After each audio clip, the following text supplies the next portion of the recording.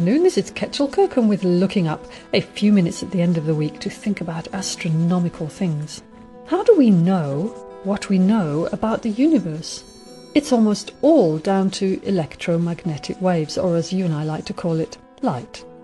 These can be in the visible part of the spectrum, which our human eyes can detect, which enables us to see stars and galaxies, or in other parts of the spectrum that radio antennas can detect and other kinds of instruments. There are a few other ways we can analyse the universe, such as through neutrino subatomic particles, but on the whole, we build instruments to detect radiation. We now have a new kid on the block, gravitational waves, and it's astonishing how much we've managed to learn about the universe in a very short period of time since successful gravitational wave detectors came online, with the very first detection in September 2015. Gravitational waves are disturbances in the curvature of space-time generated by accelerated masses that propagate as waves outward from their source at the speed of light. That remains the speed limit of anything that we know of so far in the universe. So that was the scientific description. Basically, I like to think of gravitational waves as the ripples generated in space-time by massive events such as two enormous black holes colliding, rather like dropping an enormous great big rock into a lake. The ripples will continue until the edges of the lake, and in the case of the entire universe, it's a very big lake, and those ripples, by the time they get to us, are extremely faint. So the instruments designed to capture those ripples have to be extremely sensitive.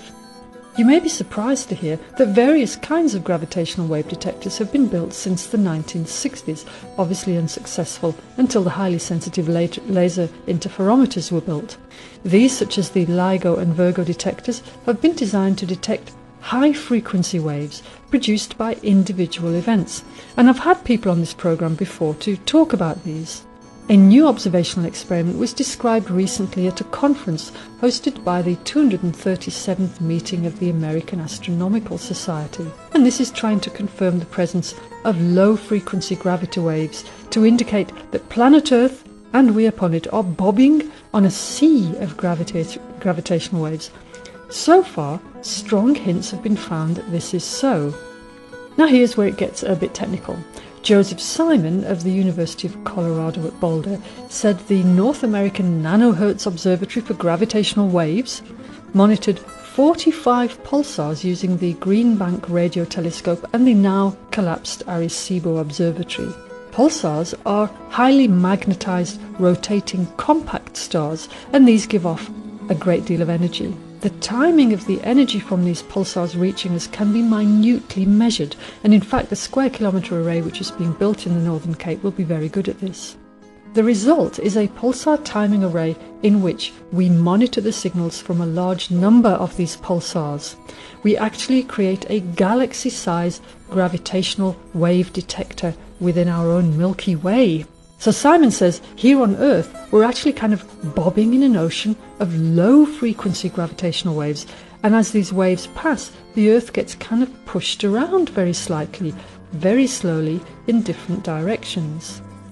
By comparing slight changes in the timing of flashes from the fast-spinning pulsars, researchers hope to show that the Earth is moving around ever so slightly in a presumed sea of gravity waves. As the Earth is pushed closer to a pulsar, the pulses from that object appear to come a little bit sooner than we expect. And as the stretching and squeezing of space-time from these gravitational waves continues to happen and the Earth moves away, then those pulses come a bit later. Unlike the LIGO and Virgo collaborations, which are primarily focused on high-frequency gravity waves produced by pairs of black holes and neutron stars, this new project is looking for a persistent low-frequency background of gravitational waves created over billions of years by great numbers of pairs of colliding supermassive black holes. It sounds a bit like a choppy sea during a hailstorm. So, this is all speculation at the moment, and to confirm direct detection of such background gravity radiation will require more pulsar observations over even longer periods. I quite like the idea of a sea of rippling waves, which echoes the maritime influence of much early astronomy. This is why there are constellations named after parts of ships and navigational instruments, such as Pyxis, the ship's compass, which is a southern sky constellation. So for now, this is Ketchel Kirkham, wishing us clear skies. FMR